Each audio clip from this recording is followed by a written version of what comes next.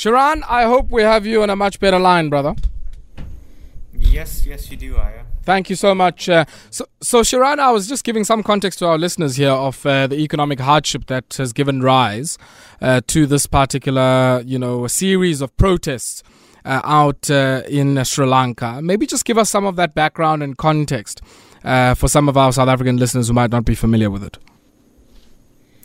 Yeah, so, the current crisis is really, it began as an economic crisis. It's kind of the culmination of a lot of bad policies that Sri Lanka has undertaken, essentially since independence, running a very wide trade deficit, producing only raw materials and low value-added products like a lot of developing countries around the world. I think listeners in, parts of Africa will probably identify with this story. So then, you have a crisis like the COVID-19 pandemic, and then Sri Lanka was really dependent on tourism and foreign remittances. So all of those inflows stopped, right? And at the same time, you had inflation, the oil prices went up. So the trade deficit widened. The government was not able to control the exchange rate, which led to a massive devaluation last year. Eventually that translated to massive inflation because Sri Lanka is not food sovereign. So, you have people relying on imported lentils, imported canned fish, imported wheat. And when the price of all those things shoot up, it really hurts a lot of the poor, the working classes, especially in urban areas who don't have access to agricultural land. I think that's really the economic spark that got this whole thing rolling. Then on top of that is also the debt crisis. As your listeners might know, that Sri Lanka has defaulted on its debt officially. And of course, I guess, as you mentioned, it's the structural questions. And often many of our listeners often say, on this continent, and which is very similar to what you've painted now for Sri Lanka, we consume things we don't produce, and we produce a lot of the things that, in the main, while we might consume it, but are also for export markets, and add to that services like tourism and so on, which, due to the pandemic, weren't able to bring in a lot of foreign exchange. Talk to me about, I guess, the debt crisis itself, the default, and I guess where relations ended with many of the multilateral institutions who were the creditors. Yeah, so that's an interesting story. Debt enters into the equation in Sri Lanka really in the 1950s and 60s, and then in a big way in the 1970s, right, with the oil shock. I think, again, it's essentially the same stories for so many developing countries, especially plantation economies, which, Sri Lanka was a plantation economy under British colonial rule. Sure. What essentially happened in the 2000s was that we climbed up to a sort of, I think it was middle income, and around that time they started issuing sovereign bonds because they were no longer eligible for concessional loans, right? Because we were no longer a low-income country. And throughout that period, you had more and more borrowing from private lenders, mostly from the West. So we're talking about, like BlackRock and, just a lot of U.S. companies and banks. What's interesting is during the same time, you have the Western media playing up this so-called Chinese debt trap. But if you look at the figures now, only 10% of Sri Lanka's external debt is to China. Of course, you could argue that, there were certain infrastructure projects that might not have been, well advised, might not have been the best investments, or have not performed well. But overall, it's really a structural issue. I think, it is this trade deficit problem that Sri Lanka has not been able to solve, which essentially, puts it into this cycle of debt. And, now we've come to a point where the debt cannot be repaid. And I guess that in and of itself, all of the political economy issues that you raise have triggered a political crisis. Talk to me about, I guess, how the economic crisis became the political crisis, and what happened before we saw all of the scenes that certainly were played across the world over the last few days. Yeah, so that's interesting. The current President Gotabaya Rajapaksa, I think by now those who follow South Asian politics are probably familiar with the Rajapaksa family. It's a very big political family in Sri Lanka. So Gotabaya's brother, Mahinda Rajapaksa, was president from 2005 to 2015. It was during his time in power that, the war, Sri Lanka civil war ended. And at the time, the President Gotabaya Rajapaksa was the defense secretary. So this family is interesting, and again there are some parallels perhaps with like political families and certain political parties even in Africa and parts of Latin America. Normally they're very nationalistic. They try to forge allegiances with China and a bunch of other third world countries, but they were also very corrupt. I think that's a fact. That was always a problem. They weren't necessarily socialistic or progressive, but at the same time they weren't liberal as well. So you had this opposition coming from liberal quarters of Sri Lanka, particularly the urban sector. And then you also had opposition coming from the human rights sort of NGO nexus.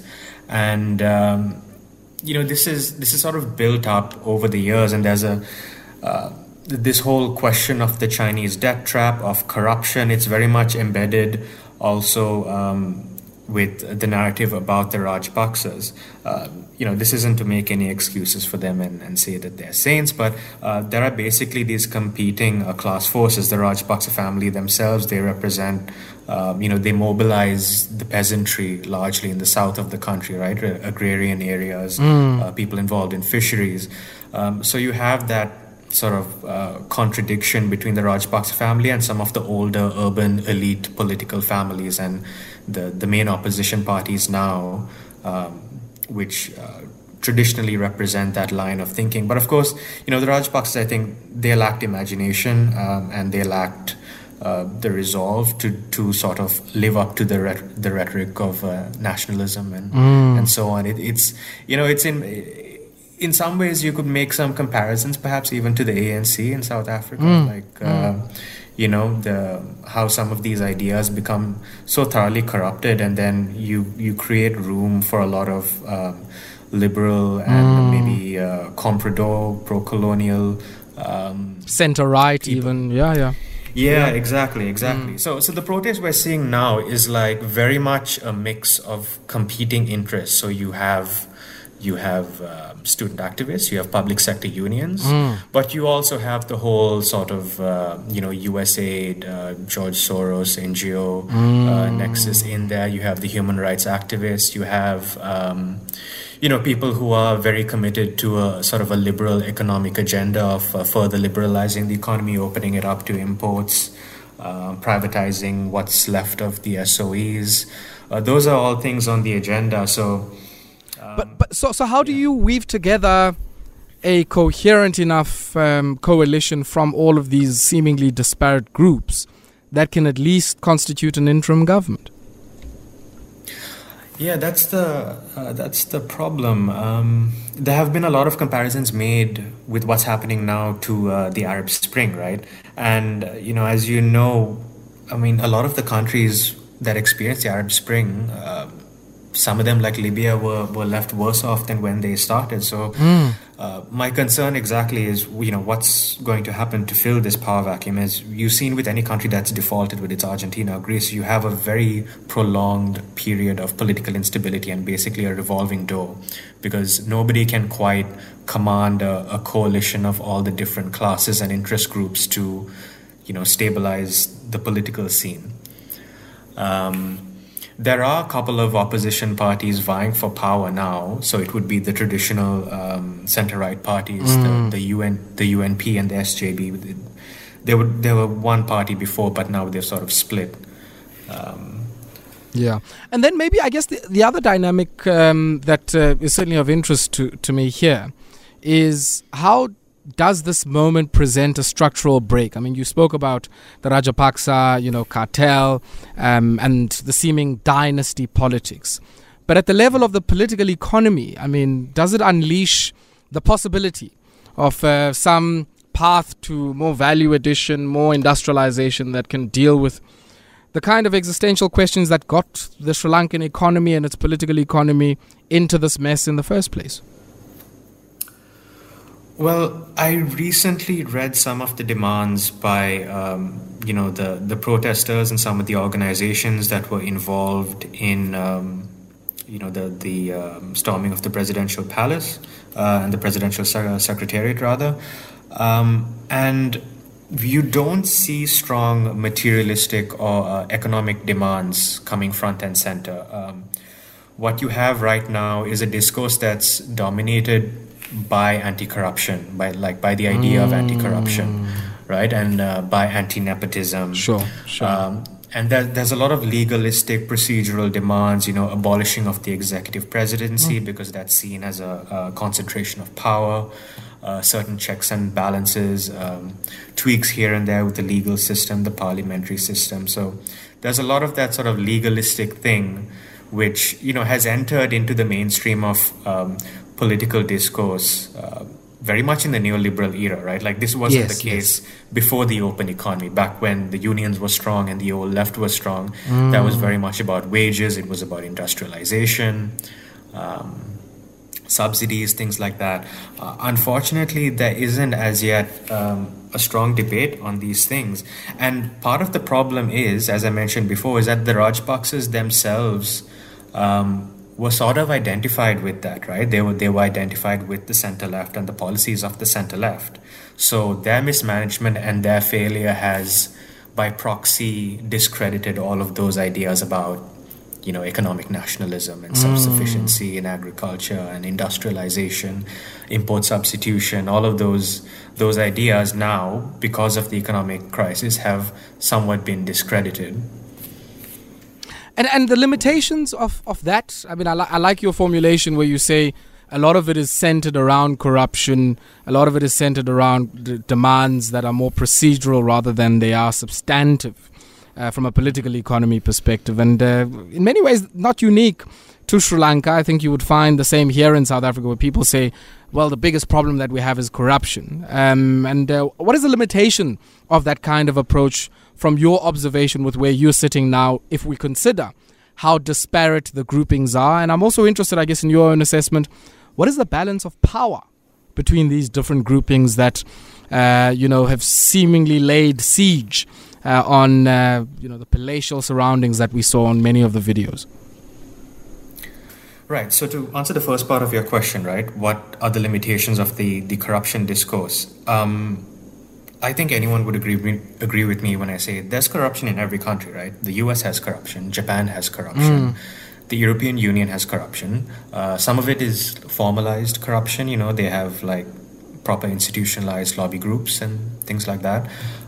They have disproportionate control over the international institutions, WTO, IMF and all of that.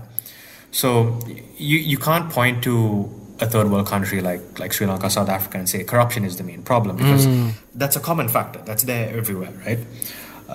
So it has to be something else. There has to be some sort of long-term structural issue. And it's some of the things I mentioned, right? It's from the political economy side, it's a trade deficit. It's the lack of self-sufficiency in energy and in food in particular, lack of industrial exports and all of those things. So, in the last few years, you see a lot of extremely wild claims about how much money the Rajapaksas have, right? Which, again, I don't doubt that they're corrupt and that they have stolen a lot of money. But the claims are completely ridiculous, right? Like if someone had that kind of money, like billions and billions of dollars, they would just retire from politics and go live in the Bahamas or something. And so there's this idea that Sri Lanka's debt can just be paid off if we somehow find the money that this family stole. And that's just, it's not realistic. It's not how the economy works, right? That there's a structural reason for the debt, and it's not corruption. It's just the trade balance. So that's the major limitation, I think, of the corruption discourse. It really distorts and I feel poisons the entire discourse about the state of the political economy and about the structural issues. And remind me what the second part of your question Balance of power between these seemingly disparate groupings, yeah. Yeah, balance of power. So this is an interesting one, right? So shortly before these protests started, you had Victoria Nuland from the US come here, and she was someone who was deeply involved with the coup in Ukraine, the Maidan Revolution or whatever.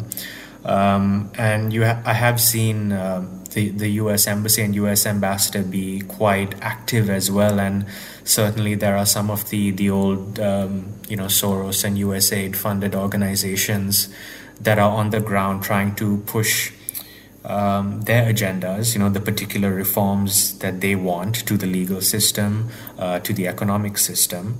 I can't help but think that if we're serious about who has power in this world, it is these interest groups, right? I mean, I would argue imperialism is still a thing, and the United States is the best at it. Their soft power, their ability to infiltrate civil society across the third world is unparalleled. I mean, China is a complete rookie at this. I've seen Chinese diplomacy in Sri Lanka, and they are painted to be this sort of devious, with their like machinations and trying to infiltrate Sri Lanka, but they're quite incompetent at it, really.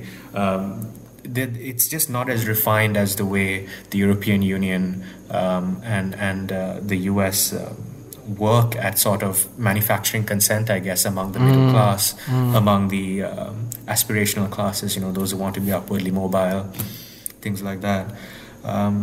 So that is my main concern right now, that the balance of power will move towards those interests, those comprador interests, especially in a climate when the alternative has been so thoroughly discredited. Ilan, we're going to have to leave it there, and I know we're calling you at a very awkward time for you. What time is it there out in Colombo? It's 11:36 p.m. 11:36 p.m. So let's leave you to get some rest. A lot happening there, and I certainly hope we can check in again with you just to get some of your observations of the scene as it unfolds. But for now, thank you very much for your time. Thank you. That there's Shiran Illanperuma, a researcher and journalist joining us all the way from Colombo out in Sri Lanka. Wow, I don't know what you make of that. The parallels are so striking. So striking. And you see, many of you yesterday were saying, revolution in a momentum yayo. And I made the same point that Ilan makes now, which is go to the Arab Spring. Go back to many of the revolutions we've seen in recent memory. And look at how many of them were hijacked by some of the imperialist class forces that Iran is speaking about. Or Shiran is speaking about, I should rather say. That's the reality of it. And that's why I say I'm not in favor of this idea that revolution is laule ihambe ngalo momentum yayo sawubona phambili. No ways. No ways. And I think also the failure to embed in our analysis of corruption a political economy understanding means we're going to be tripped up by the same issues time and again. You see, the issues that tripped up the Gold Coast in the early 60s in the revolution against Kwame Nkrumah, and in subsequent revolutions that we saw across the length and breadth of our continent, right through even to the early 90s, if you think about Frederick Chiluba in Zambia, and what that meant for, the Kaunda government and so on. All of those have roots in the political economy of many of our economies, which are primary commodity producing economies, producing things whose prices we do not set. I'd love to hear your thoughts. Send through those voice notes. Give us a shout and let us know. I think a very different perspective from all of the fanfare that we saw, diving into the pool, running on a treadmill, abanying at on a PlayStation, and so on. No. Let us know your thoughts on that. So 060-552-7303, 060-552-7303.